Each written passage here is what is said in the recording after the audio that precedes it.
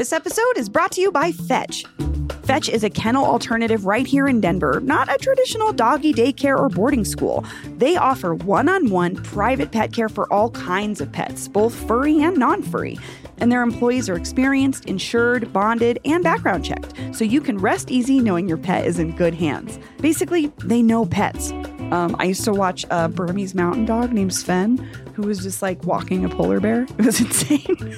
Fetch offers pet sitting, dog walking, pet taxi, medication administration, and more. And he hated going on walks. I could like walk him around the block, and then he'd just like to lay in the bathtub. So if you're looking for high quality pet care you can trust, check out Fetch at northdenver.fetchpetcare.com. That's northdenver.fetchpetcare.com.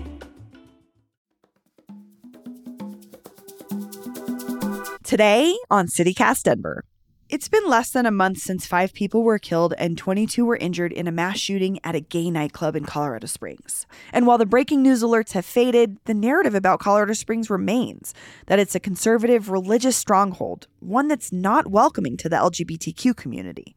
But that's changing, in part thanks to Steph Vigil, a progressive Democrat recently elected to House District 16, a seat that had long been held by Republicans. Today is Tuesday, December 13th, 2022. I'm Bree Davies, and this is CityCast Denver.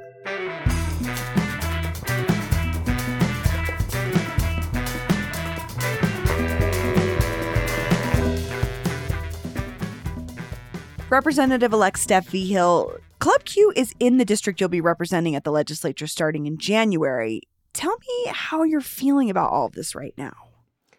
Yeah, well, it really threw my identity into the spotlight in a way I hadn't planned on, which was not the curveball, obviously, that I was imagining before I even have a chance to get sworn in.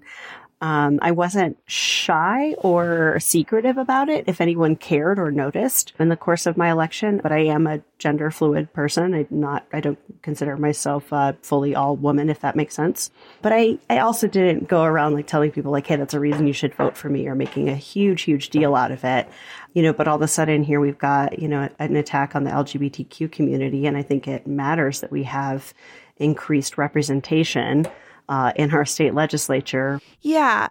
So tell me about what brought you to Colorado Springs, because I know you've been there for a while. How have you seen the city change? So I first came here in 1999 with my family. I grew up in a religious fundamentalist home. They wanted to be part of New Life Church. It was a lot of the reason we came here. So I was in that community for a little bit. Yeah. New Life. This is like Pastor Ted Haggard's church. Yep. Absolutely. And being in that program was sort of like the beginning of my deconversion process of like, I don't think I want to be part of this religion. It's not who I want to be. So I, stayed here until about my mid-20s. I moved to Chicago for a while, and then I moved back in 2015. And like in the intervening time, like just since I've been back the last, 7 years, we've been through a lot of growth. And I don't just mean like obviously new population, new development. No, obviously with many waves of growth in Colorado Springs over the years and the whole state of Colorado. But I think just culturally and as far as our diversity as a community as well, it's gotten a lot better. And also there's still this contingent here of folks who think that the right way to be a Coloradan and the right way for the city to be is their way and only their way. And I don't think it's actually the core of our city's identity. It's not the kind of city we were founded to be. It's not the kind of city we've always been. It's still a relatively new phenomenon, the, religious authoritarian presence. And I think they're getting very angry that the city is not being run by that angry minority anymore. Politically, it still very much is. They've lost some ground, and they've definitely lost some ground culturally. And so there's been a backlash. And It's sad how much like the morning that I woke up and saw the news about this, I was not surprised. I mean, appalled, very angry, but like, yeah, we've been warning for a while. You keep saying things like this and like enabling people to be violent, and eventually somebody's going to do something. So you're a person that grew up in a fundamentalist church community, which has a pretty pronounced presence in Colorado Springs. But at the same time, you're also talking about this city that's incredibly diverse and not represented by this religious establishment. Yeah. I wonder, can you talk about that battle that's sort of playing out in Colorado Springs in terms of like how the politics is working versus what's actually happening in your communities? Yeah. Well, and Bree, we actually have always had in this city a proud, creative, loving, community-oriented resistance to the political establishment. It's always been here. I'm very much of the mindset that like our fair city deserves better. It deserves better representation, which is so much of the reason that I ran. And I'm very proud of our win. We worked really, really hard for it. And it's a big shift forward for us as a community to pick up a new seat for a Democrat and a progressive. And, just every step of the way, I've always felt like if there's anything you want to do in Colorado Springs that is, especially if it's creative or forward thinking or innovative in any way, you can always find a community for it. And I've experienced this with music, art, small business, obviously political action.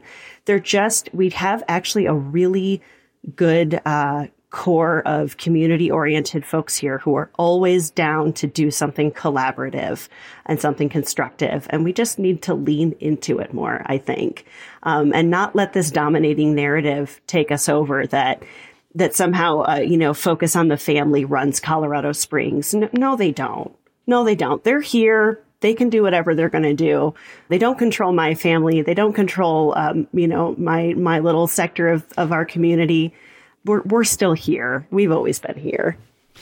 Well, and I have to say, you're touching on why I wanted to talk to you. After the Club Q shooting, you shared some very raw sentiment on Twitter about this very crux of this problem, which is there's a narrative about Colorado Springs coming from folks outside the city, especially folks in media, people like me, who see the military presence, but also that presence, like you said, a focus on the family and this like very pervasive, their anti-gay rhetoric. But I just, what are we outside of your community getting wrong about what Colorado Springs really is to you?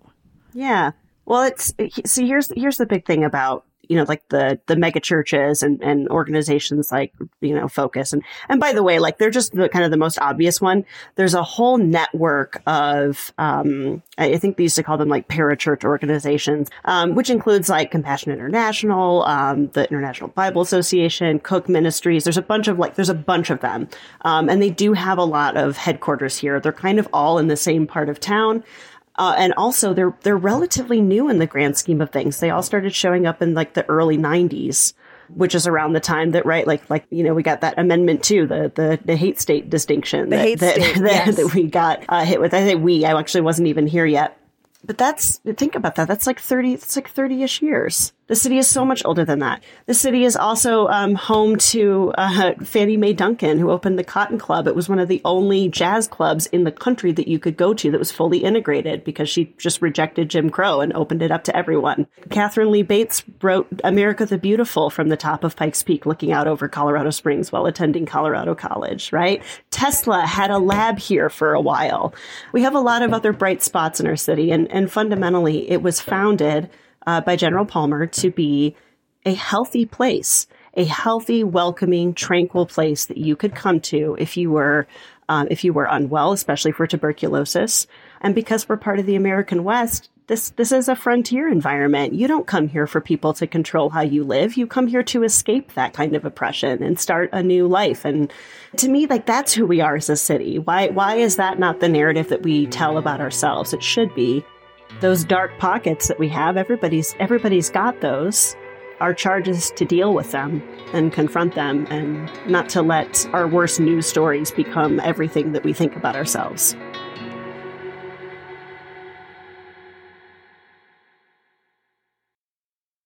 So you kind of tweeted something about this. You said we're presently caught in a paradox in Colorado Springs. We have a problem with bigotry here. It's real.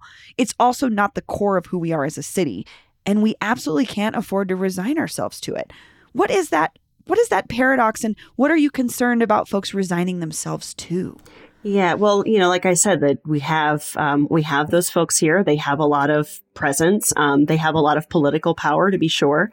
And also, again, not the kind of city we were founded to be and not ultimately what we're made of. And certainly there are a lot of, like I said, a lot of pockets that are very artistic and creative and diverse and welcoming to all different kinds of people. If Focus on the Family packed up and left town and most of the rest of that network left with them tomorrow, if they all just left, that would actually be a return to normalcy for Colorado Springs. Because again, those folks have only been here since the early 90s, like really here and established and, taken up a lot of the oxygen. Somehow, though we've got it in our heads that like, well, this is just how it is here and it's never going to change. Like it already is a change. It's a change from how the city used to be. So you got to have some room in your imagination for what your town is going to be like, because this is still a young city and a young state in the American West. There's no law that says we have to be run by whoever has the most money and is taking up the most airtime right now. And if we allow them to do that, we're ceding control, and it matters because we're not talking about like a liberal-minded, diverse political establishment. We're talking about a very particular worldview that is hostile to others, that is taking up the political establishment right now. And I don't think we should allow that. Let's turn up the volume on the good parts of us as well. Because I think for people who are really intolerant and bigoted about these things, and I speak very frankly about it, I don't.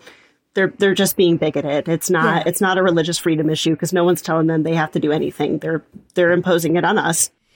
So something else I'm thinking about is often what happens in marginalized communities is the burden falls on the community itself to do all the work. And you're a legislator, you're a legislative elect who is representing the LGBTQ community. But what do you expect or hope from your fellow legislators who maybe don't identify with your community? Yeah, I have to say, I'm so glad you brought this up because it gives me an opportunity to praise my colleagues a little bit. As a brand new rep-elect in the Democratic caucus of the House, and by the way, we have like the largest caucus we've ever had. We also have the largest LGBTQ caucus in our state legislature that we've ever had. Right away, I found that I was super well resourced and supported by our caucus leadership, by my fellow newbies and incumbent members. Everybody kind of just was like, oh, what can we do to help support all of you? And that included, a few of my colleagues coming down to attend a vigil at one of the churches here, which was nice because I had the opportunity to kind of show them the Colorado Springs I know, which, is more like white blood cells rushing to a wound than anything else. My colleagues really proved themselves to be supportive, collaborative, compassionate folks that we're here for each other when our communities are in need. So I really look forward to continuing to expect that kind of support, in the same way that it shouldn't be up to communities of color to fight for their rights alone when there's oppression going on. And it shouldn't be up to folks with disabilities to fight for themselves alone when they're not being accommodated and treated well. It's all of us or none of us, right? We're going to rise together or fall together as a society. That's how this works.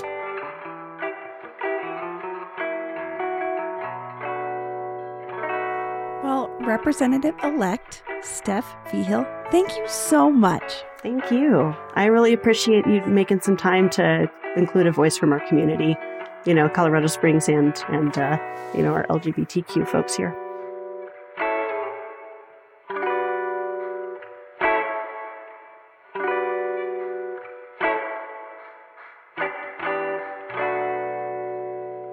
And here's what else Denverites are talking about. A billionaire and his cheese empire. The Denver Post reports that last week, a jury ruled that James Loprino of Colorado's Loprino Foods would not have to pay two of his nieces $900 million after they say they were pushed out of the company following a family dispute. Chances are you've had a taste of the Loprino Foods dynasty. The company is the largest producer of mozzarella in the world and supplies the shredded delight to the country's biggest pizza chains. And finally, how far would you drive for a soak?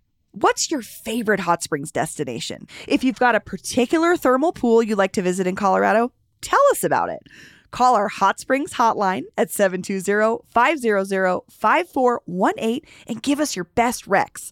Leave us a voicemail with your name, neighborhood, and preferred mineral pool, and you might hear it on the show.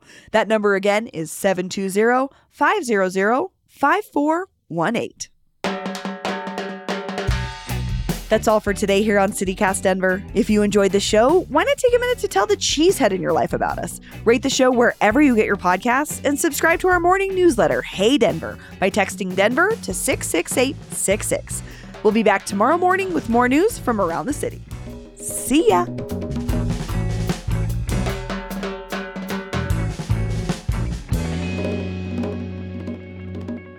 And it's like, I love that kind of cheese too, but it's not like it's like finely aged cheese. It's like factory cheese, which is my favorite as well. I mean, I love a nice aged. I literally had the world's best blue cheese at a wedding I went to this summer at the winery. Like, they brought it out. They were like, this has been awarded the world's best blue cheese award. And it was insane. It was so good. But I will also like eat American cheese any day. I don't care.